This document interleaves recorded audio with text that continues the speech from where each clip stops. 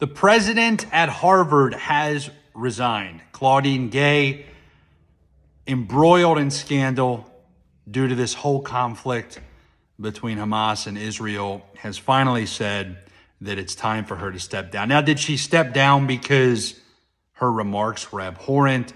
Did she step down because she wanted to take ownership for something that she did? No. This is the best part.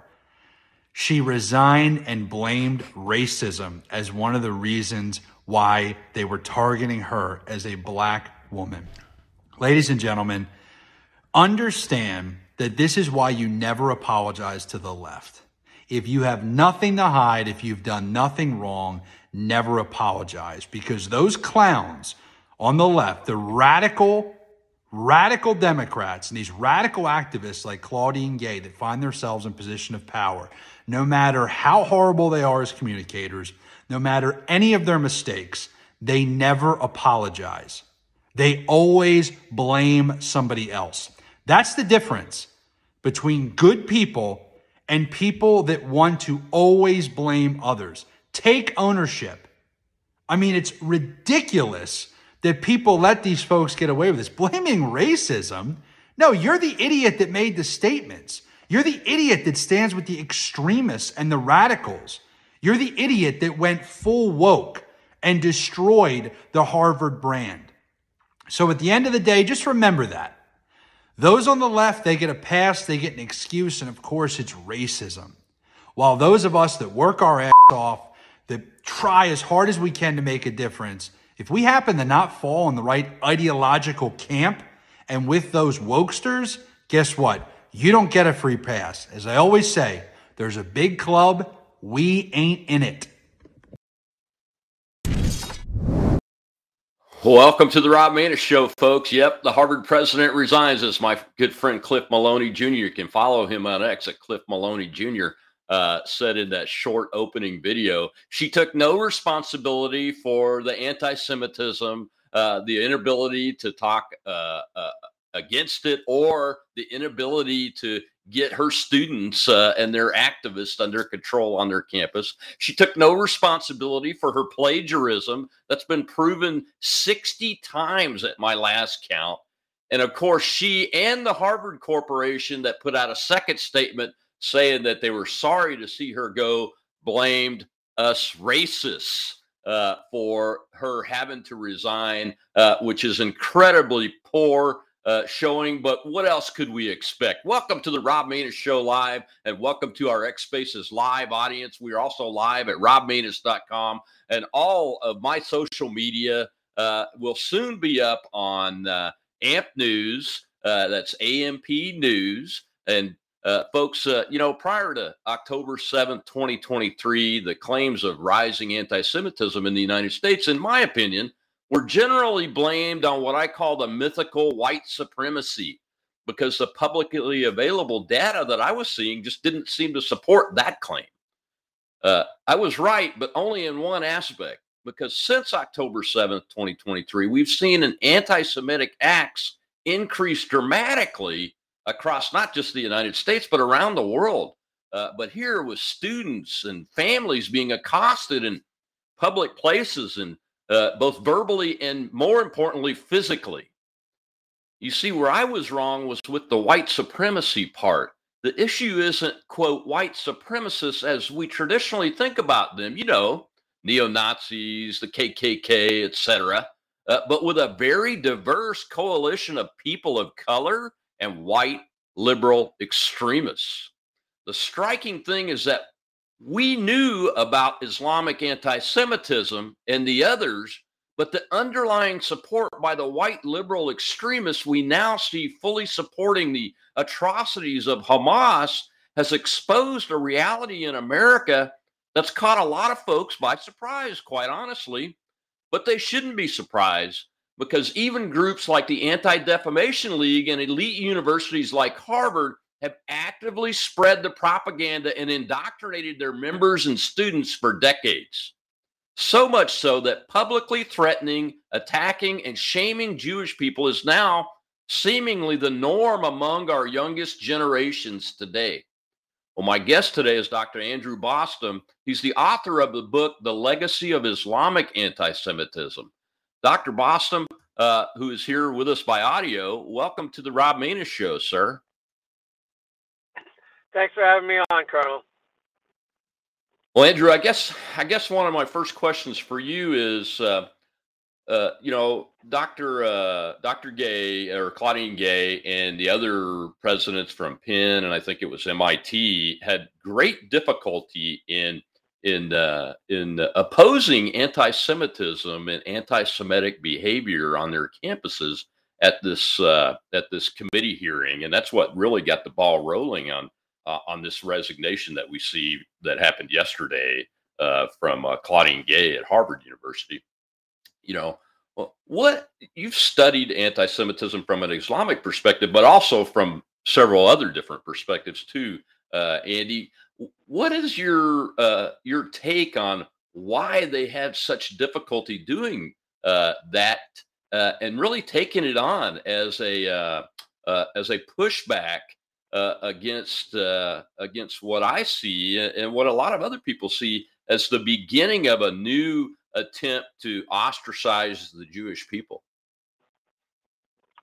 Well, I think they've fully imbibed this very toxic neo-Marxist ideology of DEI, diversity, equity, inclusion, and post-colonial theory, and they're serious about it. So, in this warped worldview, the Jews of Israel turn out to be a colonial white people, and so they have two strikes against them. They're colonizers and they're white colonizers, and there's also been this alliance on and off for I would actually goes back to Marx between the hard left Marxism and Islam. And we're in a phase now where they're in lockstep again. So to me it's a pretty natural phenomenon.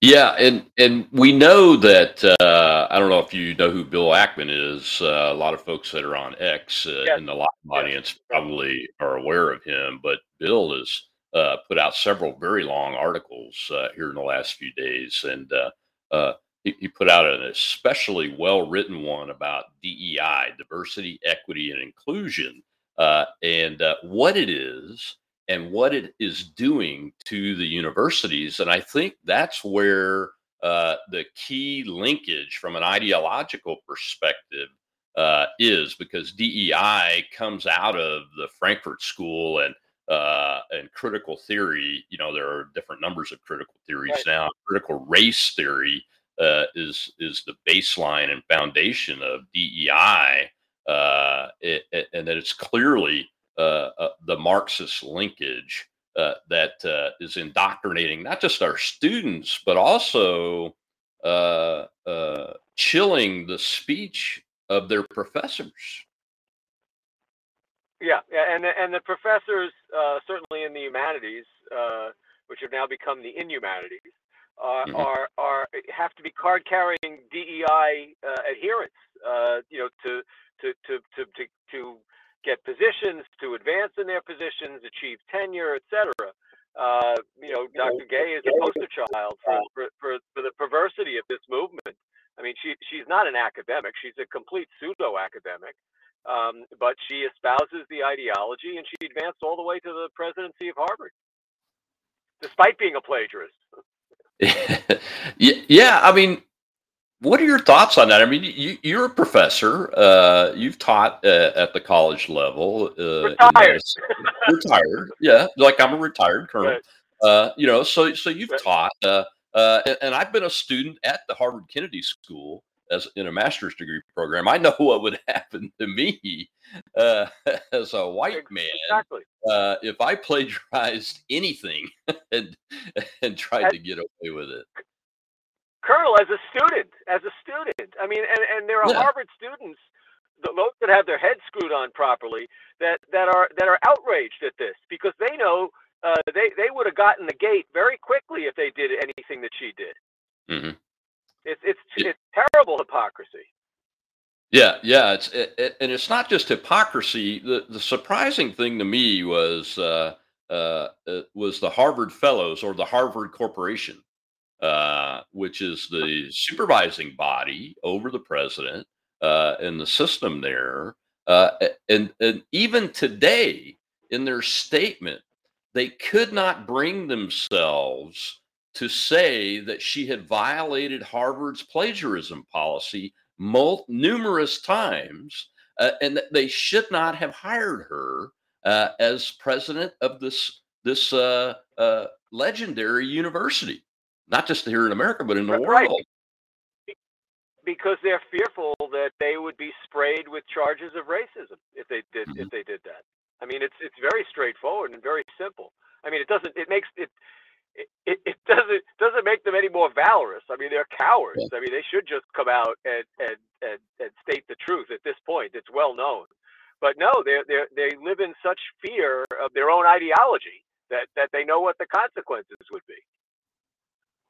Yeah, that's something that Bill Ackman has pointed out in his article today too. Is that if you speak out, you can expect immediate retribution and cancellation, as they call it, loss of your job, loss of your ability to live in society, to be shunned by society immediately if you are Right. somebody that comes out and says, "No, the truth is we should never have hired this person."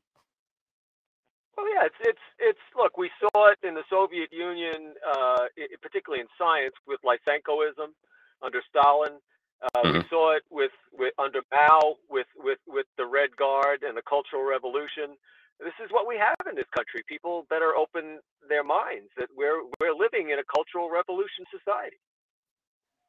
Yeah, I mean, I've seen a lot of related writings where the Mao's Cultural Revolution is lined up side by side with DEI and critical race theory and queer theory and transgender theory, all the theories out of Marxism.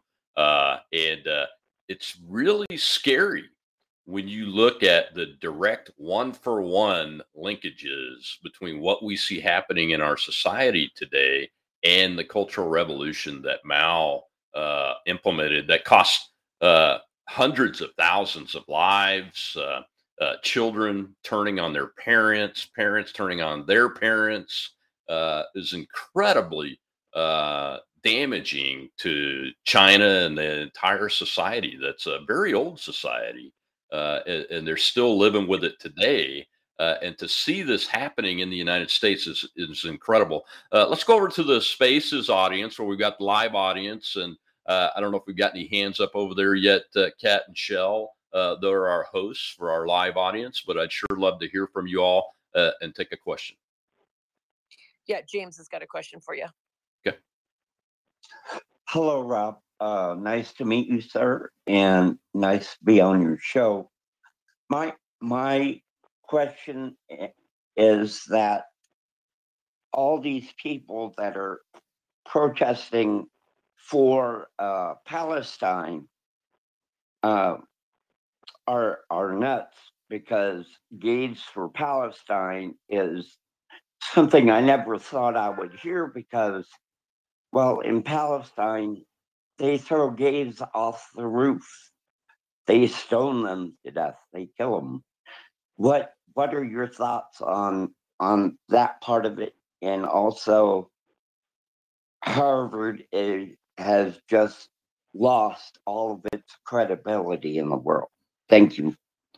Yeah, I mean, I'll throw it over to Dr. Bostom here in a second, but look, Hamas is a derivative of the Iranian theocratic government, the mullahs in Iran, and they're trained and professionally developed by the IRGC, the Iranian Revolutionary Guard Corps, which is the primary military force in Iran that controls the power in Iran for the mullahs and controls all of these militias that have been attacking Israel and the United States forces all around the Middle East since October 7th.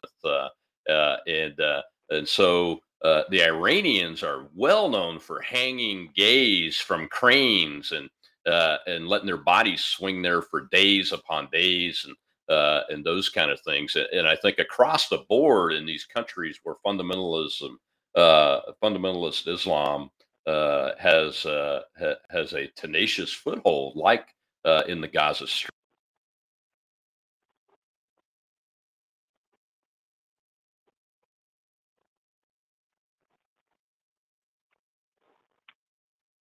Dr. Boston, and let him take a stab at that question too. Yeah, so I think the common denominator is adherence to the Sharia, to Islamic law, and you see adherence in its Shiite guys, under in Iran, and you see it in its Sunni guys, not only in Gaza under Hamas, but also in Judea Samaria, in the West Bank, and the areas controlled by the Palestinian Authority. All of those societies are Sharia-based societies. It's more extreme, perhaps, in Iran and Gaza, but it's also the overriding form of governance in Judea Samaria, in the Palestinian-controlled areas. So it is punishable by death to be an open homosexual.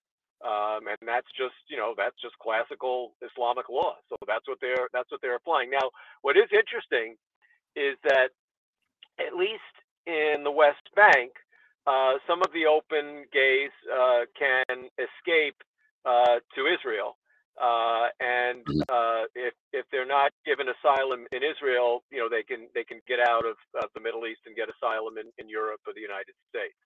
So that is kind of ironic, and of course, Israel is very much tolerant of the gay community, has gay pride events, et cetera, et cetera. So it's night and day.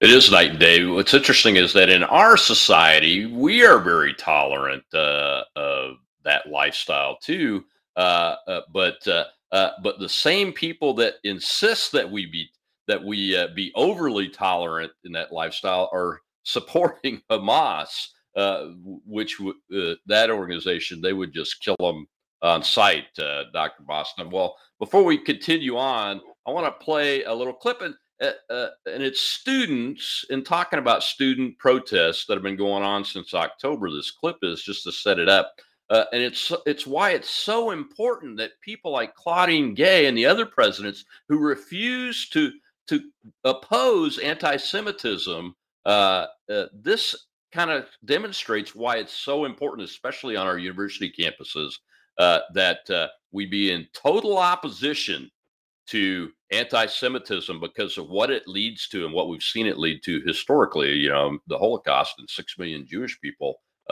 being slaughtered by the Nazis is the prime example. But it's happened many, many times. And can happen again, and that's why this is important, and this is why they failed. Here, listen to this little clip.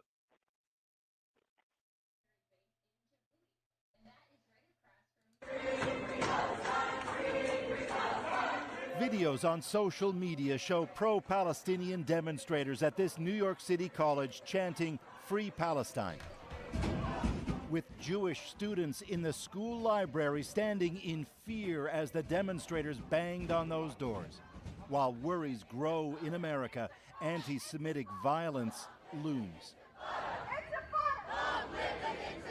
Long live the Intifada, or uprising, they chanted at Princeton University in New Jersey. But at Cornell University in New York State, it turned vile.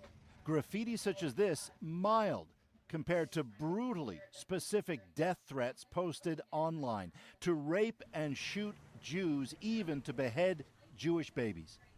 Police have now arrested a Cornell student on a federal criminal complaint.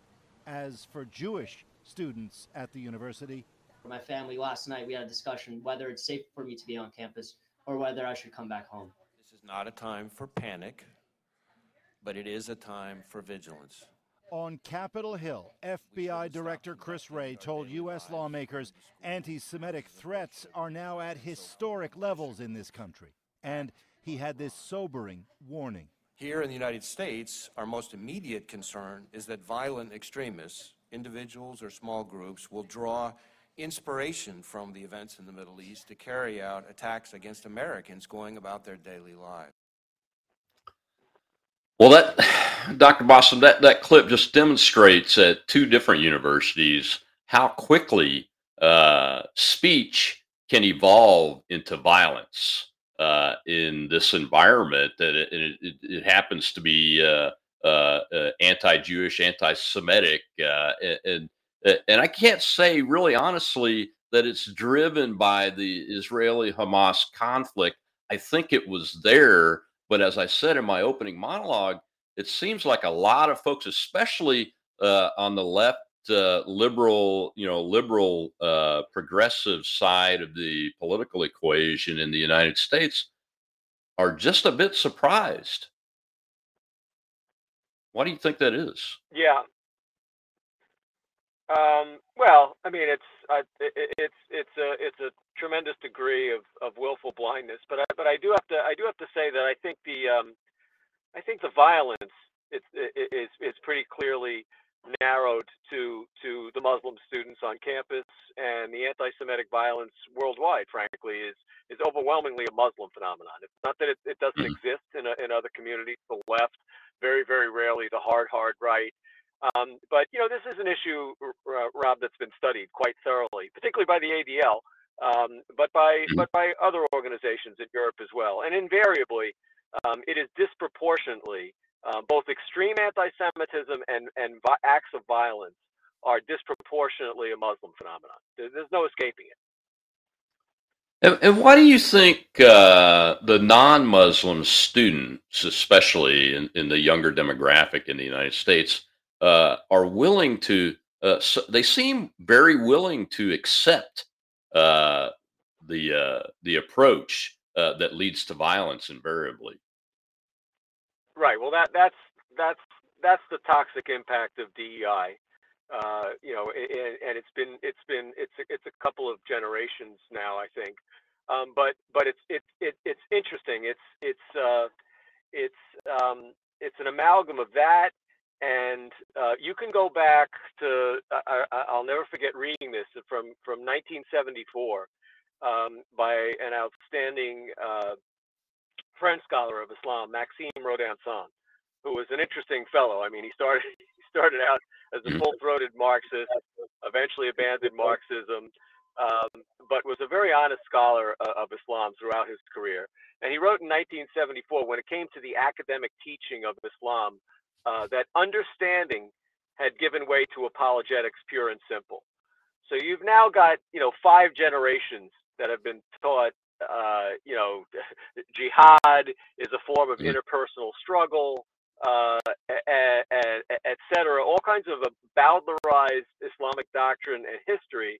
And now you meld that more recently to DEI, and it's very, very toxic. It's very, very toxic. And the idea that I mean, so just think about this logically. If we were to accept, some of the implications of post-colonial theory, but if Islam were taught accurately, particularly the history of the jihad conquest starting in the 7th century, then there's no more colonizing civilization than Islamic and Muslim civilization.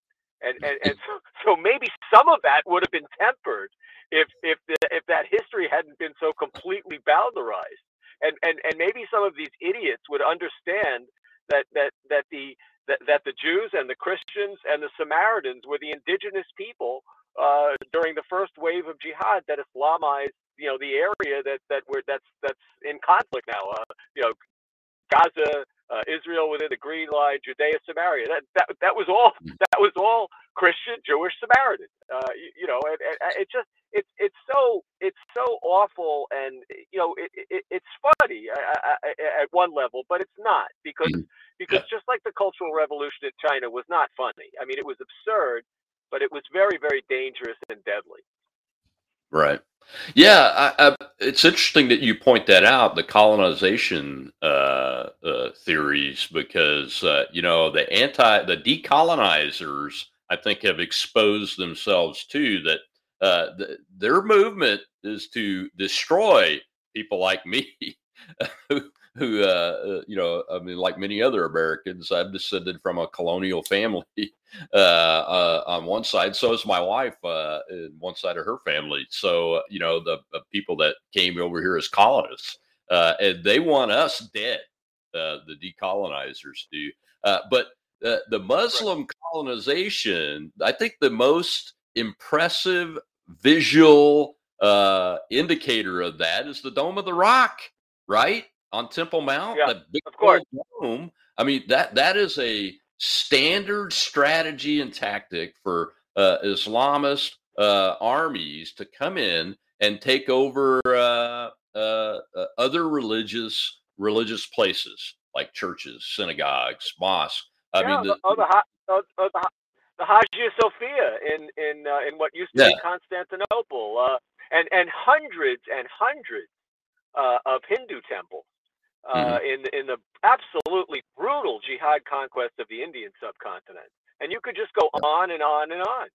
So yeah, it's such an absurdity, Rob, when you think about, okay, I mean, post-colonial theory is idiotic to begin with, but it's right. particularly idiotic when you ignore the massive colonial system that was Islam.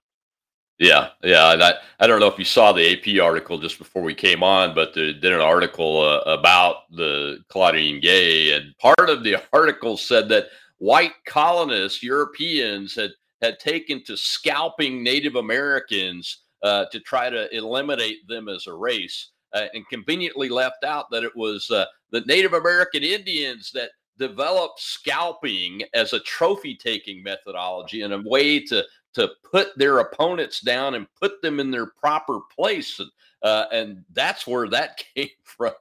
The whole Yes, in crazy. their internecine struggles with other tribes and other Native American nations. I mean, yes, there was there was a lot of brutality and slavery too. And Yeah. if we go to our neighbors in the South and look at Aztec culture, Mhm. child sacrifice to increase crop yields. I mean, Yeah. again, yeah, these are not benighted societies. Exactly right. Well, let's take another question from the live audience, Dr. Bostom. It'd be interesting to hear what they've got to say right now. Go ahead, Kat. Hey, I was going to ask you guys how we've seen in history how trends, political leanings, always the pendulum swings left and right. It goes back and forth a lot. I remember 8 years ago saying political correctness is going to drive us right off the cliff, and then they've taken it to full wokeism now, where it is absolutely insane.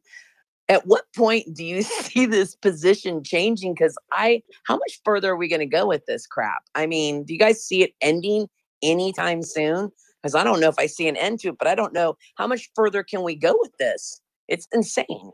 So I just wonder what you guys thought. Great question. Go ahead, Andrew. I think it'll go as far as we let it. I mean, and I understand where the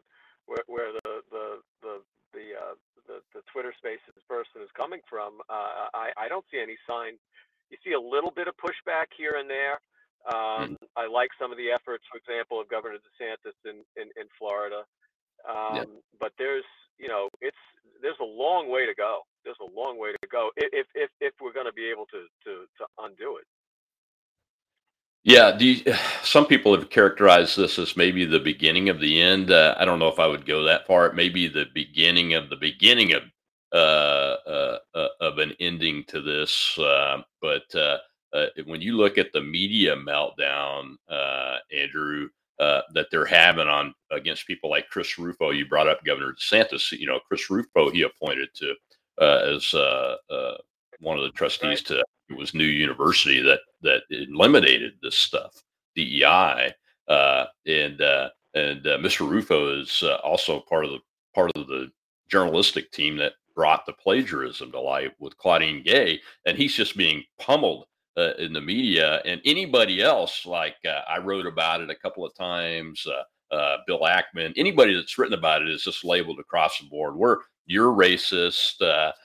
We know what this is about. You know, Ibrahim Kendi or Henry, whatever his name is, said something about it. Jamali Hill, of course, had to come out and make a comment, about they're going to take down every black leader that's ever attained a position of power like this, et cetera, et cetera. I just, I think at some I'm waiting point, for Barack Obama to weigh in. I'm waiting for Barack Obama to weigh in. that's I the mean, he was next championing. one. Well, he's quiet now. He was championing Claudine Gay, before this happened, before she was sacked.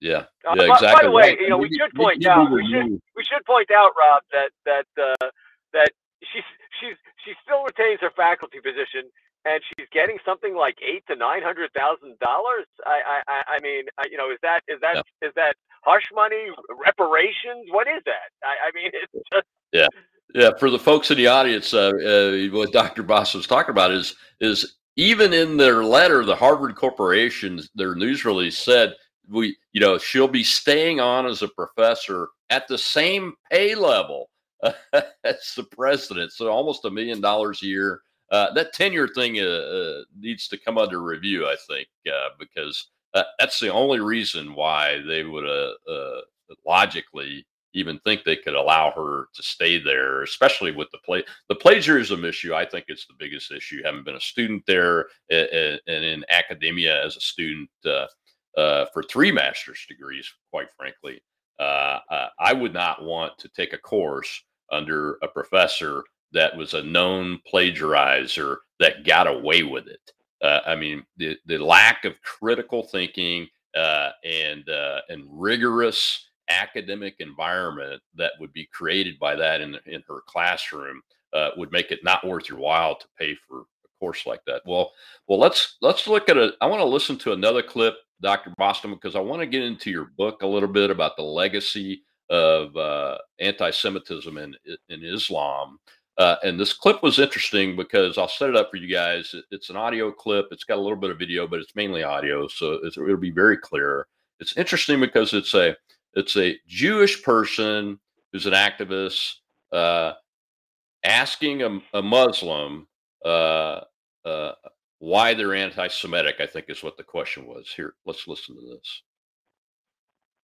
About Islam, that you feel like you need to Let's start with the anti-Semitism. The Quran says that there are those of the Jews and the Christians that you can trust them, and there are those who you can't trust them. In another verse in the same surah, it says "Laysu sawa'a," they're not all the same. So in other words, the Quran's attitude towards Jews and Christians seems to be in line with its attitude towards Muslims, because in the Quran, chapter 35 of the Quran, it says that there are some Muslims who are oppressive to themselves, and some of them which are on the middle path, and those who excel. Likewise, the Quran says about the Jews and Christians, they're not all the same. There are some good of them and there are some bad of them. Likewise, the Quran has that sentiment to all of humankind, that humankind, you find good people, and you find trustworthy, and you find untrustworthy.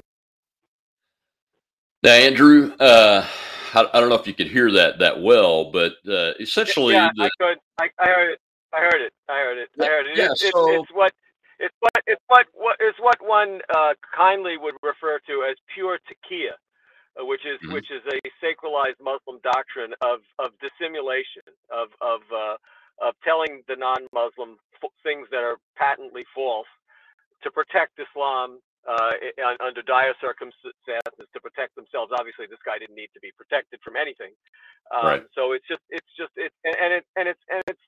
ultimately just another tactic for Islamization. But the bottom line is it's patently false. In fact, in the Quran, in the 3rd surah, or chapter, the 113th verse, it basically says that there are a few good Jews in particular, and they basically convert to, those are the ones that convert to Islam. I mean, so it's absolute nonsense what this guy is saying. The Quran, in terms of all non-Muslims, but Jews in particular, not that this played out necessarily in history, is virulently anti-Semitic, is virulently anti-Christian, is virulently anti-pagan, which would include the Hindus. It basically tells Muslims to wage jihad against all non-Muslims and bring them under Islamic law. which is in and of itself an extreme form of bigotry. But when it comes to the Jews, for example, so what people get confused about with the Quran is that it doesn't have a linear chronological narrative. There are 114 surahs or chapters, and basically surahs 2 to 114 are simply longest up front, so 2 to 114. Basically, that's the basic order, not chronology, not developments of events like you see in the Old Testament and the New Testament. And then there's the opening, which is the first surah or first chapter, it's literally called the Fatiha, the opening, and it's a very, very short verse of a very, very short chapter of 7 verses. And the first 6 verses are relatively benign. They're praises to Allah and His alleged mercy. But then the 7th verse, which Muslims repeat the whole Fatiha if they're pious 17 times a day. So during the 5 prayer sessions, and then in subdivisions in those prayer sessions. And the 7th verse says, not to follow a straight path, not the path of those who've engendered Allah's anger or incurred Allah's anger, or those who've gone astray. And well, so who are they referring to? Well, in a tradition of Muhammad, let alone with 13 centuries versus worth of Quranic commentaries, those who've incurred Allah's anger are Jews, and those who've gone astray are the Christians. Now, this is a form of indoctrination repeated 17 times a day by pious Muslims, and that those statements are linked, certainly in the commentaries and in the way Muslims are taught the Quran, to other verses that, with regard to the Jews, link them to the curse where the Jews were allegedly transformed into apes or apes and pigs, and so you can see just in this one verse that's repeated 17 times a day that it's absolutely preposterous to proclaim that the Quran is not full of anti-Semitic and anti-Christian themes, and they're repeated, at great length. And amplified in the traditions of Muhammad. Muhammad uses the epithet Jews as apes or apes and pigs, brothers of apes and pigs, when he's besieging the Jews of the Banu Qurayza, and ultimately when they surrender, because they're accused of treachery, he personally beheads all the post-pubescent males. These are very dark themes. There's conspiratorial themes about prophet killing, including ultimately Muhammad himself, who is supposedly in the traditions and in the sacred biographies of Muhammad is poisoned to death in a Jewish conspiracy. So, with this street guy saying what he says, it's just absolute nonsense. It's just absolute nonsense, and people buy it. Yeah, I think they do, especially in the United States. My first encounter with Islam was living in Morocco as a child, 10, 11, 12 years old, in the late 60s, early 70s, when my dad was stationed over there. We lived with them, and we were taught that Muslims they just believe differently, and not a big deal. Just follow local customs. You'll be okay. And then we saw 2 different attempts to kill the monarchy in Morocco during those times. Both sides were Islamist extremists and jihadists that were trying to assassinate them to remove them from power for different reasons and everything. And that was my first lesson in this, is that not only will they be against Christians and Jews, but they will just as aggressively go after their own people if they're not pious enough. Am I wrong on that? Yeah, well, no, you're not wrong. And Morocco, when it comes to there once was particularly during the French colonial period, the Jewish community grew quite quite extensively. I mean, this is Yep. another interesting sidebar to the history of the Jews in Muslim countries. You know, Mhm. they really proliferated during periods of Western colonization when to a certain extent the Sharia was abrogated by Yeah. Western law, and they could compete freely and be allowed to advance independent of the discrimination against them for religious reasons. But you know, you mentioned you're talking about Morocco. There was a very important cleric in the 15th century who personally incited brutal pogroms against the Jews of Morocco, Mhm. and he had a dictum: "Love of the Prophet requires hatred of the Jews." And Ah. in his inflammatory rhetoric, he also would invoke that Quranic theme of the Jews as apes and pigs. Mhm. So these motifs, and actually that goes back. The biggest pogrom on the European continent, you know, larger than actually what took place during the period leading up to the Crusades in the Rhineland in Germany, Mhm. Yeah.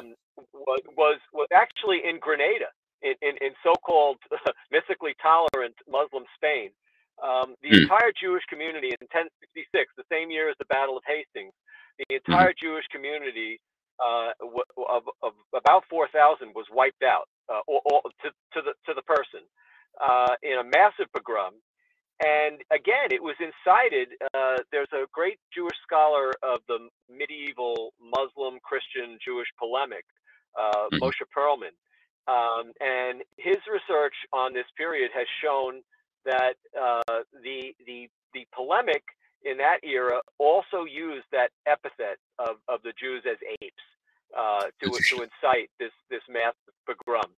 So these themes are very toxic. They're very old. Mhm. And they've been associated with large-scale pogroms. And we're going to talk about what's going on in Europe here in the next opening of the next segment. But let's go over to the Spaces audience. I see a couple of hands over there, Kat and Shell. I don't know who's first, but let's go ahead and take a question. Carolyn's next. Hi, and thank you for allowing me to ask a question. It's a question, well, it's a statement with a question at the end. So all of these things, when I take a look at all of these things that are diabolically insane, that what they have in common to me is no matter what the ethnic group, they have a vehicle to get us to the same destination, that being communism. So in effect, they have a whole menu that anyone can, quote unquote, have communism, regardless of their faith, gender, color, religion, etc. Would you say that that's a fair statement? And the end game, of course? It's a good question, Dr. Boston. Yeah, I think there's a lot of flexibility to communism. I would agree with that, and that, you know, any approach is acceptable, and that's what's so interesting about the alliance between the jihadists and the communists. You know, it's like I said, it literally goes back to Marx. Marx, Mhm. as much as he was opposed to religion, was actually cheering on the tottering Ottoman Empire because he saw it as a means of creating chaos both against Imperial Russia and against Western Europe. You know, we also saw it play out in the very retrograde Iranian Revolution in the late 1970s, where the communists and Khomeini's forces got together to remove the Shah, who was both anti-communist and very secular when it came to Islam. Yeah. And then, of course, when Khomeini really, assumed the balance of power, he slaughtered the communists. You know, so it it's a very transient thing. But yes, I think that there's enough flexibility, frankly, in both both communism and Islam to allow for things that would appear. I mean, remember the Al Qaeda, the hijackers, the 9/11 hijackers, Mhm. and that the disguise they were doing, you know, they were going to bars, et cetera, so that they wouldn't have, it would appear to to the outside world that they were very impious, and they wouldn't be they wouldn't be the same suspicions cast upon them. Wow. Yeah, I don't know if it's a path to communism itself, but I know it's a path to totalitarianism and authoritarianism, no matter what you call it. Like the Mufti in World War II that aligned with Hitler's Nazism and the National Socialism. It was about, for them, I believe, to get to the path of tyranny where you're in power and you can impose your will on whoever and whatever entity, even the ones that helped get you there. And that's exactly what the Ayatollah did, Andrew. Well, let's. The Mufti is an interesting story because he was really, I mean, he clearly saw that Nazism could be used as a tool to achieve his local, certainly to destroy the Yishuv, the Jewish community in Palestine. But he really was not. I mean, people have come to think that he was a Nazi. He was a jihadist. I mean, you can see this in his writings and in his behavior actually after the war, where he really wanted the creation of a caliphate. But yeah, absolutely, he was willing to work with the Nazis to achieve his end. Absolutely. And we've been talking about Europe just a second ago, Andrew, and I want to go into this last segment and talk about your article that you wrote about Geert Wilders, who is just took the majority of seats in the Netherlands in the Dutch Parliament. Hasn't formed a government yet, I don't think, if my information is correct. But he is he's opposed to Islamism and opposed to Islamist immigration into the Netherlands. But he's also very pro Jewish society, pro Israel, and those kind of things. But I want to play this real short clip to see what the corporate media from France said about Geert Wilders of the Netherlands, who, if he gets a government form, will be the next leader of that government. Because it'll be interesting, the contrast that you wrote in your article about him and his positions on Israel and the anti-Semitism, et cetera, and what the progressive corporate media in France thinks about him. The so-called Dutch Donald Trump could now become his country's leader, winning elections based on a campaign on anti-immigration and anti-Islam polemics. The biggest threats to our survival today and the threats to our freedom are the European Union, mass immigration, and this terrible Islamic ideology of submission and violence. A dark day for many of the country's residents who come from a non-Western background. I was just telling people here that this is like my 9/11. I will never forget this evening, November 22, 2023. Of course I'm shocked. I'm still in shock. I think my friends and family are in shock as well. Geert Wilders' PVV party's program states the Netherlands is not an Islamic country. There should be no Islamic schools, no Qurans, no mosques, and a ban on Islamic headscarves in government buildings. If the PVV program is implemented, the livelihood and security of Muslims will no longer be assured. That means that we as Muslims cannot live and cannot practice our prayer, our religion. We cannot pass that on to our children. Wilder and his party have never been in government. Party leaders will meet on Friday to discuss coalition possibilities.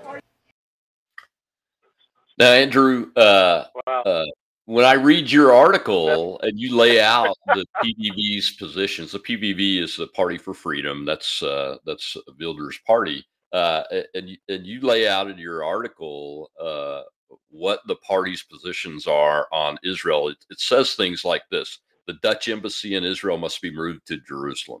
Jordan is the only true Palestinian state, and PVV does not favor the creation of another one.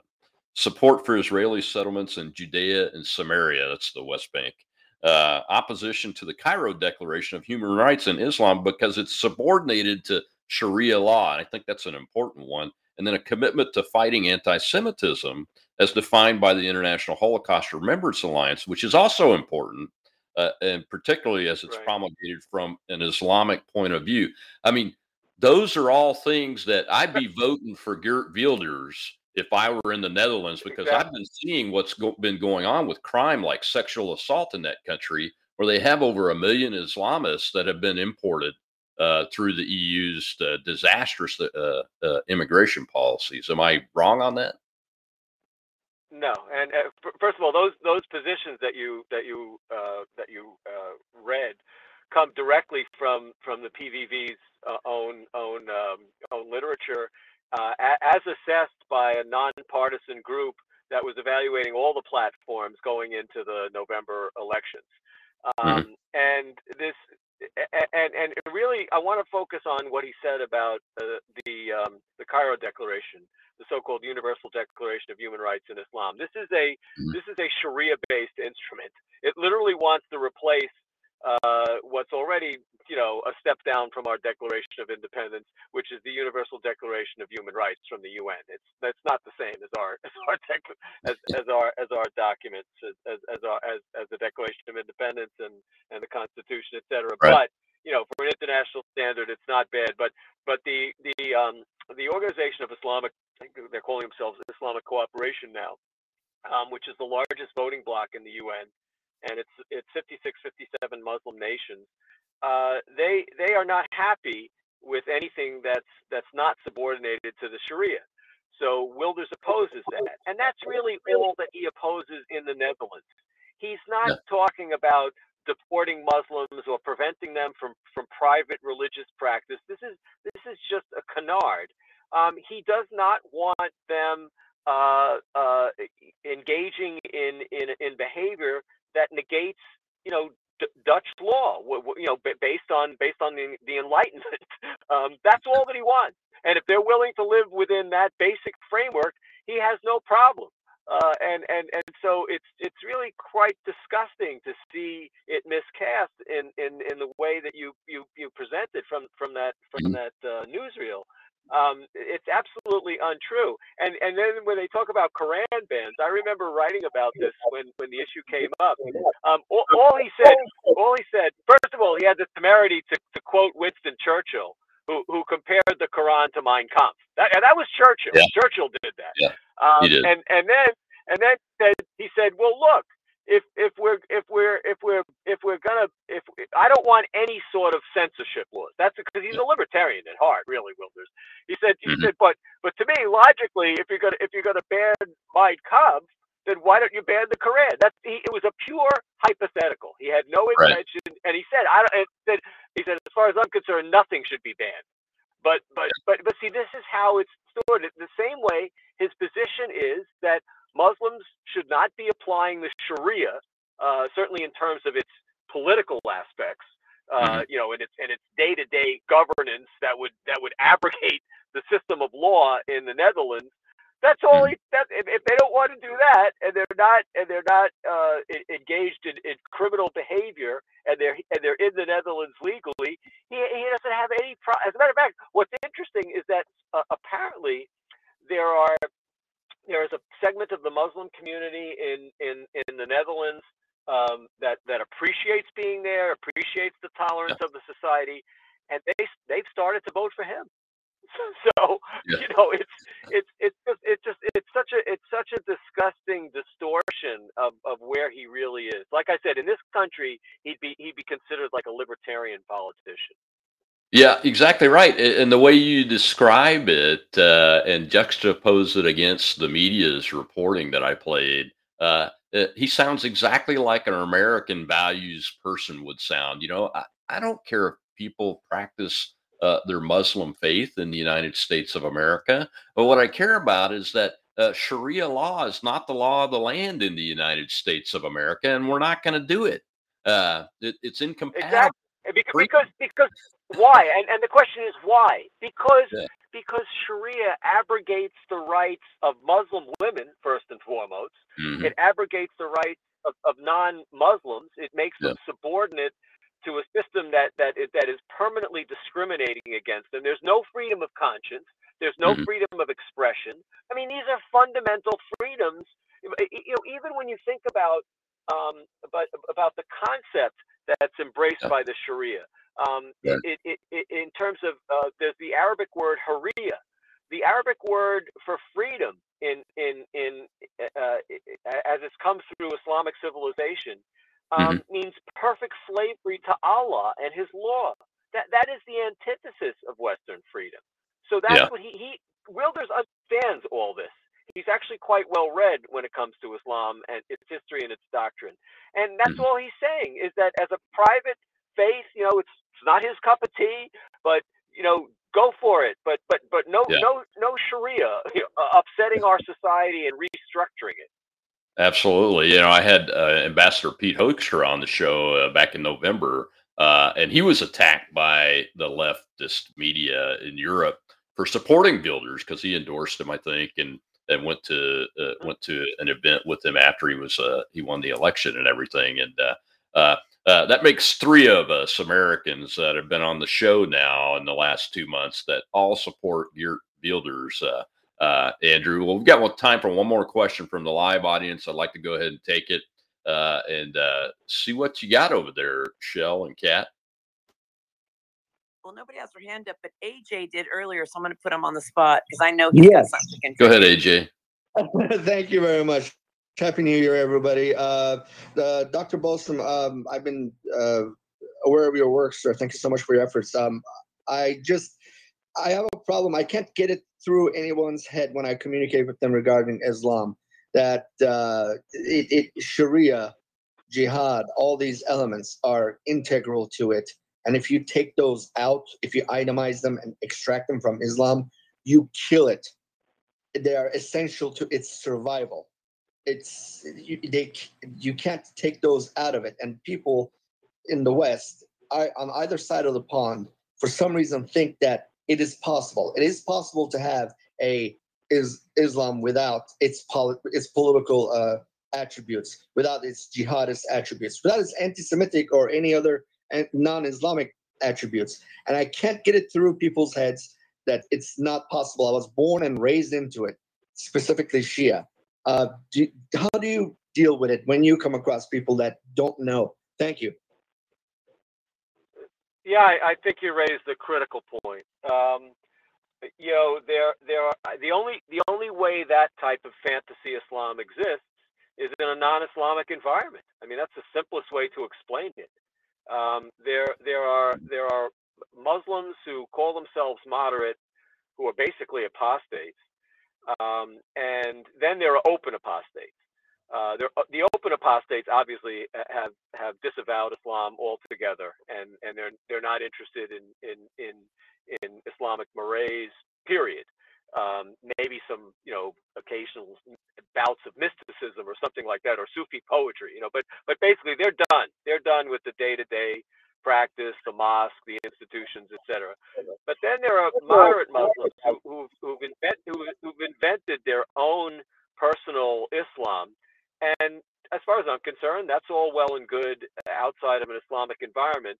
But, it's gone on for a long time. There's a very interesting think tank in Jordan. It came to the public's attention around the time of Pope Benedict's Regensburg address. And they were very upset with it, and they issued something called a common word, which was harshly critical of what the Pope said. And the Pope basically said, he gave an example of the violence that Muhammad had brought into the world, and that was extremely upsetting. So anyway, so it's this moderate think tank in Jordan, and every year they put out a list of the world's 500 most influential Muslims, and every year they also break down in their estimate what the degrees of piety within the global Muslim ummah, the Muslim community. And by their own estimate, traditional Muslims are 90% of the world's Muslims. So-called fundamentalists, which would include the Salafists and the groups like the Muslim Brotherhood, are about 9%. And then this last group that I was referencing, the so-called modernists, who, as they point out, have been around for well over 100 years now, they're basically scoffed at by 99% of Muslims, specifically because they do not believe in, let alone adhere to, the Sharia. Whereas the 99% of the Muslims that this moderate think tank is describing adhere, maybe with some degrees of difference, to the Sharia, whereas the modernists basically reject it altogether. And that coming from a thing. And by the way, when you look at their list of the like this year, in the top three, you'll find Ayatollah Khamenei. Number one is a Yemenite cleric, bin Hafiz, who I just wrote about, who is certainly a toxic anti-Semite. But in their own estimation, these and Erdogan has been the world's number one Muslim, I think, in 2019. I mean, so you're getting a sense that mainstream in Islam is actually quite radical to non-Muslims from their perspective. And to me, so again, if people want to get an understanding of what's real and what's not real, I urge them to every year to look at the world's 500 most influential Muslims. It always comes out as a book, but it's usually available for free as a PDF. And read through it and see the descriptions of who's the most influential and why, and then how this moderate think tank from Jordan breaks down the world's population of Muslims on the basis of piety. And you're left with 1% whom we in the non-Muslim world would consider, okay, that's acceptable, it's a private faith, et cetera, et cetera. And those are the ones that are scoffed at. Wow. And Dr. Boston, just for edification, when does that list come out, and who puts it out? So it's the Royal Institute. It's the Royal Institute of Islamic Studies in Amman, Jordan, and it usually comes out in October. So the 2004 edition just came out in October, and so next October there'll be the 2005 edition. Okay, we'll be on the lookout for that. So Andrew, but you can look it up. Just Google the world's 500 most influential Muslims, and it'll take you to this big PDF. Yeah, that'd be great. Well, thank you so much, sir, for your time. How do folks find you? What are your coordinates, as Steve Bannon would ask his guests on the internet? So everything that I write, even if it appears somewhere else eventually, is initially at my blog, which is andrewbostom.org. Okay. And then I'm pretty active on Twitter, and that's just all lowercase at Andrew Bostom. Okay, and we've had that, folks, up on the screen on the lower third for the entire show. Dr. Andrew Bostom. Andrew, thank you so much for your time. I look forward to having you back again at some point. We appreciate it. Happy New Year. Thanks, Rob. Take care. Happy New Year, too. Well, folks, Dr. Andrew Bostom, author of The Legacy of Antisemitism in Islam. I recommend the book. Go take a look at it. He's a prolific writer. He's also written a lot about COVID, being opposed to mask mandates and those kind of things. So check him out at andrewbostom.org and on X at Andrew Bostom. Well, next week we will have Lieutenant Mark Bashaw, who was the only officer court-martialed over the COVID-19 vaccine. It'll be on Wednesday at 4 p.m. Eastern. And until then, I'm Rob Maness, and on the crawler below, you can see all our sponsors, beervet.com, Faith and Freedoms, and MyPillow. Good old Mike Lindell. Use Maness promo code at each of those when you're out buying gifts or buying for yourself, and we appreciate it.